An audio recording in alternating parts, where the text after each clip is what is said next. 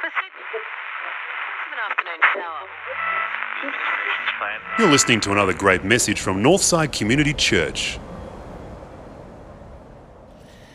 Now, friends, if I was delivering this series at the beginning of the 20th century, and I wasn't around at that time, but let's say I was, then this title, Life's Too Short, would probably take on an extra meaning. Because as you would expect, people lived for a lot less time in those days in Australia. We all know that.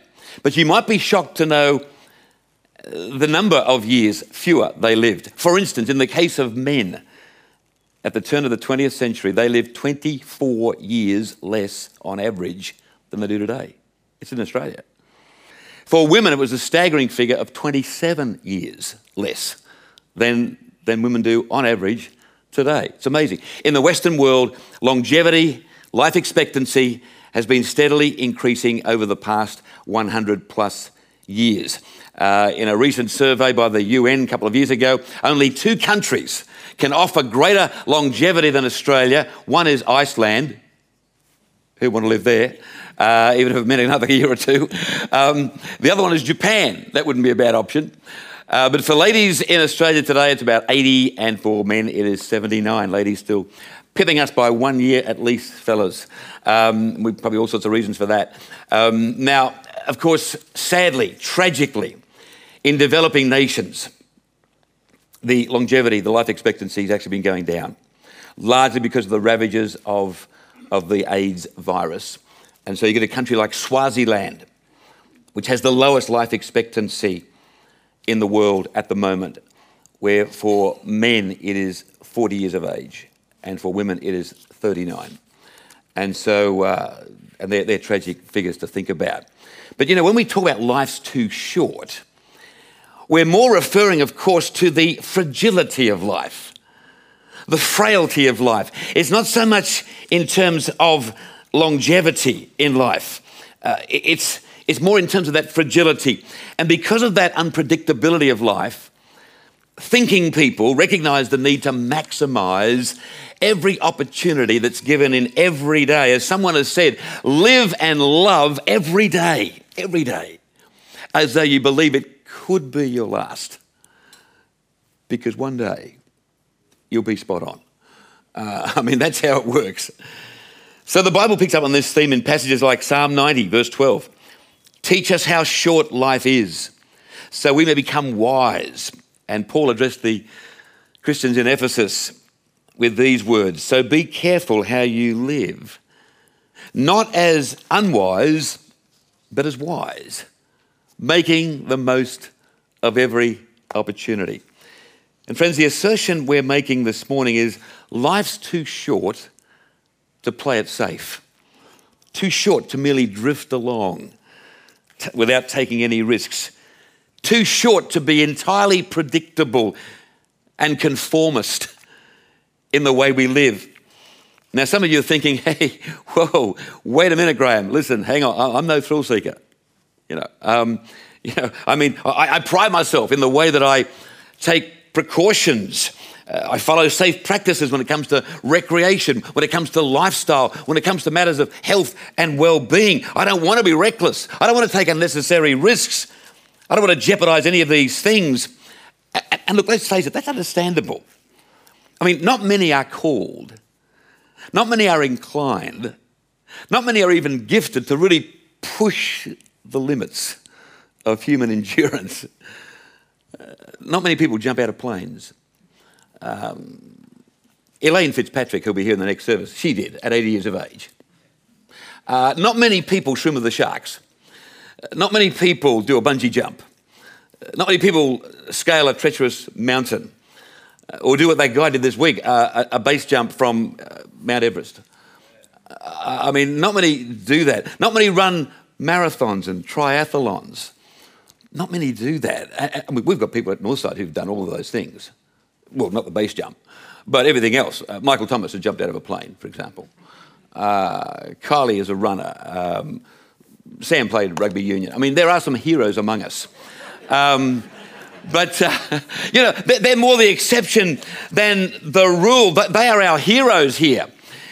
But look, when we talk as disciples, when we talk about the need to avoid playing it safe, we're really bringing into view something that's very different to these thrill-seeker things. We're bringing into view an aspect of Christian theology and biblical teaching that is just so vital, namely the difference between our physical body and our spiritual being. That's what we're really highlighting. And there is a huge difference, a very important distinction between the two. You see, the humanist believes that we are a mass of tissues and bone, that we've been put together somehow, and that we sort of move around with a very conscious awareness of who we are, unlike other forms of the creation. But we're kind of out there protecting ourselves, preserving ourselves, doing all we can to try to give ourselves a secure and happy life. Oh yes, the humanist may acknowledge that we have a kind of a spiritual nature. Maybe. That's why we get a little bit gooey sometimes, a little bit emotional. That's why we can get inspired about certain things. But that's about where it ends. Now, friends, that is so different to how we as Christians see us, right? I mean, we don't think we're merely a physical body that happens to have a spiritual nature. No. We assert on the authority of the Word of God that we are spiritual beings, created in the likeness of God, with the capacity to think and to feel and to love, and above all, with the capacity to respond to our Maker, to our Heavenly Father. And we happen to reside in a physical body. Many years ago, I saw at the Royal Adelaide Hospital an autopsy. It was the most grueling half hour of my life. But the whole point of it, with a bunch of other ministers, was to highlight this very thing. We are spiritual beings residing in a physical body, which one day is no more. It was a very powerful moment. Well, unlike some religions of the world over the centuries, which have tended to denigrate the physical body, with its desires and its limitations, and they've tended to elevate the spiritual being, say like Buddhism, for instance. Unlike that, Christianity has been able to really come up with at the heart of our teaching, there's a beautiful balance between the two, a balance that gives perspective on the relationship between the body and the spirit. You see, we have a little celebration called Christmas. That's where we've got an edge over other religious movements. We have a thing called Christmas, where God, the creator of everything, came in a human body. Came in the person of Jesus Christ. We call it the incarnation. And in doing so, Jesus glorified the human body. He showed that it can be consecrated. It can be devoted wholly to God. It can be used for noble and holy purposes. In the incarnation, Jesus showed that the desires of our physical being can be submitted, can be brought into line with the desires and the promptings of the Holy Spirit, and we can be seen to be who we really are, that is, spiritual beings. The Bible talks about our bodies being the temple of the Holy Spirit. 1 Corinthians 3:10, surely you know that you are God's temple and God's Spirit lives in you. We are spiritual beings inhabiting a physical body. Now, it's easy to make that assertion. You can say that like I've just said it. It's very challenging to actually live it out. I mean, Paul had struggles, real struggles in this area. And he talks on more than one occasion about the tension between the physical and the spiritual. Take Romans 7, for instance, from verse 18. He says, I know that good does not live in me, that is, in my human nature. For even though the desire to do good is in me, I am not able to do it. I don't do the good I want to. Instead, I do the evil I don't want to do. If I do what I don't want to do, this means that I'm no longer the one who does it. Instead, it is the sin that lives in me. I mean, you get the feeling this is a real struggle for Paul. He needs to talk to somebody about it. He's really in some strife here. Now, at this point, you could be forgiven for thinking, now, what is the parable of the talents? Why was that reading chosen? Was that a mistake? Why was that reading chosen as the backdrop of the message today? Well, can I direct you to one of the central themes of the parable of the talents? And the central theme is, how are we to care for the things that are entrusted to us? How are we to use the gifts and the blessings God gives to each one of us? How are we to use those? And here's the thing. The parable of the talents appears to illustrate how we should live as responsible and respectful Christians, particularly in relation to the third servant. I mean, it would appear at the human level, yeah, like, you'd think, well, yeah, he got it right. I mean, here's a rich man, okay, and he goes on a long trip and he gives all of his wealth to his three servants and he says, look, take care of it. Look after it. I'm entrusting it to you. It'd be like us being asked by a friend or, say, a boss, think of the richest person you know. And they go away and they say, look, we're going to put you in charge of our house. We want you to live in our house. Here's the keys of the car. Here's even some, passwords and that for our finances. If things get a bit, you can manage some of the things if circumstances change. I mean, what are you going to do? You're going to trash the place? Are you going to throw wild parties every Saturday night? You're going to do burnouts in the car? You're going to get your hands on that money? Whoa. Like, if you're a base kind of person, you are. But no. I mean, as responsible and respectful people, we're going to look after the things entrusted to us, of course. We're going to be careful. We're going to be prudent. We're going to be conservative. We're going to play it safe, as if these things were our very own. That's essentially what the servant in our story did. The third servant, he buried his talent to keep it safe and to ensure that it was intact when the master returned. But Jesus said, bam, wrong answer. Got it wrong. Sorry, that's not the right thing to do. And for many years I found myself wondering, why is that? Why was Jesus so hard on this guy? He didn't lose it. It's all there. Here you go, master. Why was he so hard?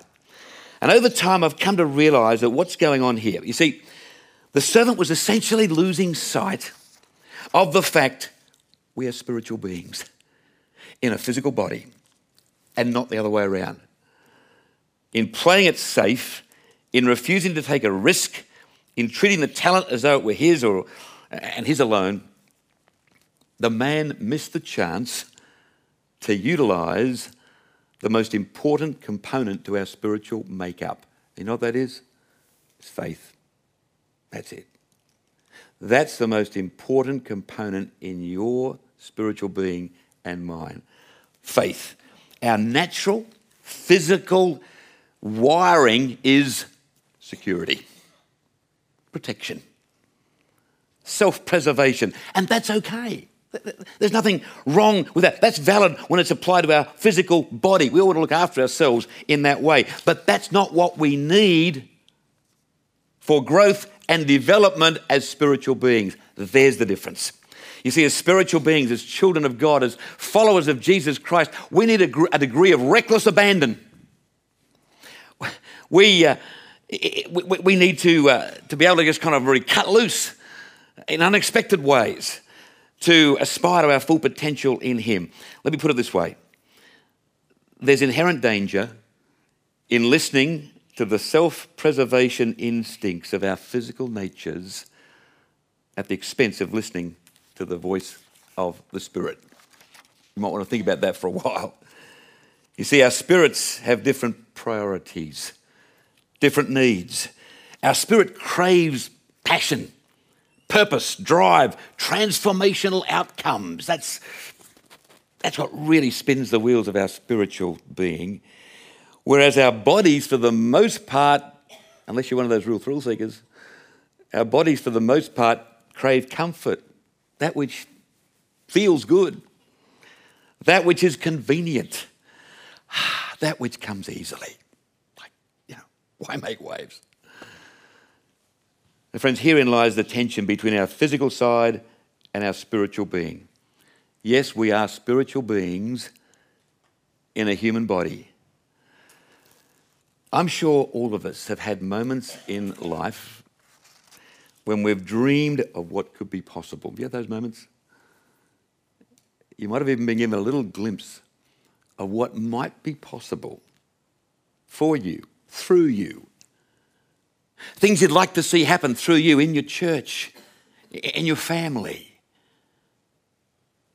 in your life, in ways you can make a difference and contribute. Look, these moments might have come during a conference where some speaker really stirred you up, or a seminar, or in a connection group when you learned of the story of somebody else in the group that really got you said, wow, I could do that. Might have been in just a moment of quiet meditation somewhere. We've all had those kind of moments where you've been given a glimpse of what might be possible if you really laid it on the line for God. You know, have you noticed how in those moments, if you've had them, and I'm sure you have, we really come alive? Do you notice that? We really come alive in those moments. They can be among the most invigorating moments of our lives, where God reveals all kinds of dreams and possibilities. These moments are a powerful expression of our spirituality, our identity in Christ. But you know what so often happens? You know what often happens. The physical, fleshly side of our nature lurks in the shadows and says, you know what, that's a bad idea. That is not a good idea. You have no way of knowing how this might turn out. You could fail. People might laugh. You might not achieve what you're setting out to achieve. You have responsibilities, you know. It's about time you started acting like an adult. It's about time you started playing it safe, because there's so much at stake.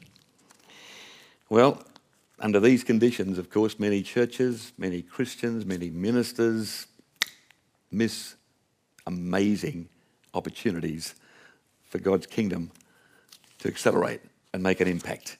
To paraphrase John Ortberg, who's a famous American writer, he says, we let the yes of faith be thumped by the no of fear. Fear has a victory. One of the things I love about my work as a minister, one of the many things I love, is that we're in the box seat here in the ministry team. We're in the box seat of seeing people have a victory in this very area where faith is victorious over fear. And I love that aspect of my work. Who are the people you see having victory, faith over fear? Well, it's every leader for a start. Every person who's ever said, you know what, I'll give it my time and energy, I'll become a leader. It's everyone who serves in any ministry, in any way, who said, yeah, I'll get here early. Yeah, I'll stay late. Yeah, I'll do my bit. It's everyone who's ever spoken to a first-time guest at a service who's thought, oh, somebody else will, no, blow it, I'll do it. You know, hey, hi. Those people have had a victory, faith over fear. It's everyone who's consciously done what Graham and Helen Reid do, sit down, have a conversation about giving and about what their response should be to the Lord's work. They've had a victory of faith over fear. It's everyone who's looked at and grasped the opportunity to talk to somebody in whatever form about their faith, or just to make a little difference where they could have done something else and just kept going. And we can just keep listing. I mean, this is my work. I get to see this all the time, and it's exciting. The servant in this parable who took that which the master had given and played it safe is on the receiving end of unbelievable criticism and condemnation from Jesus. It's just over the top. It's like as though it's the ultimate sin. Maybe it is. So the message is clear. Life's too short to play it safe, to quench those spiritual aspirations. It's way too short to do that. And so it raises the question, and I ask the question of myself first and foremost, what could it mean for you, for me, to start taking a few risks, or if you're taking risks already, a few more risks to the Spirit's, in response to the Spirit's promptings? What could it mean for you? What could it mean for me? For me, it's been a progressive journey of spiritual growth, of trusting God and taking steps. The first big one was receiving Jesus Christ at 15 years of age. That was a big step. And then entrusting my life into his service and his ministry when I had other plans that were so clearly defined. So I thought, the history of this church, going back 30 years almost, is a series of victories of faith over fear. where the natural inclination would have been to, $2 million debt? I don't think so. We're not that big. Could have played it safe. Could be back in the old warehouse. The history of our church is of people like you, just ordinary people like you, breaking through and having victories of faith over fear. What could that mean for you today, this week? Pray about it. Grasp every opportunity to have one of those victories. You are a spiritual being who just happens to be living in a physical body. Let's bow in prayer.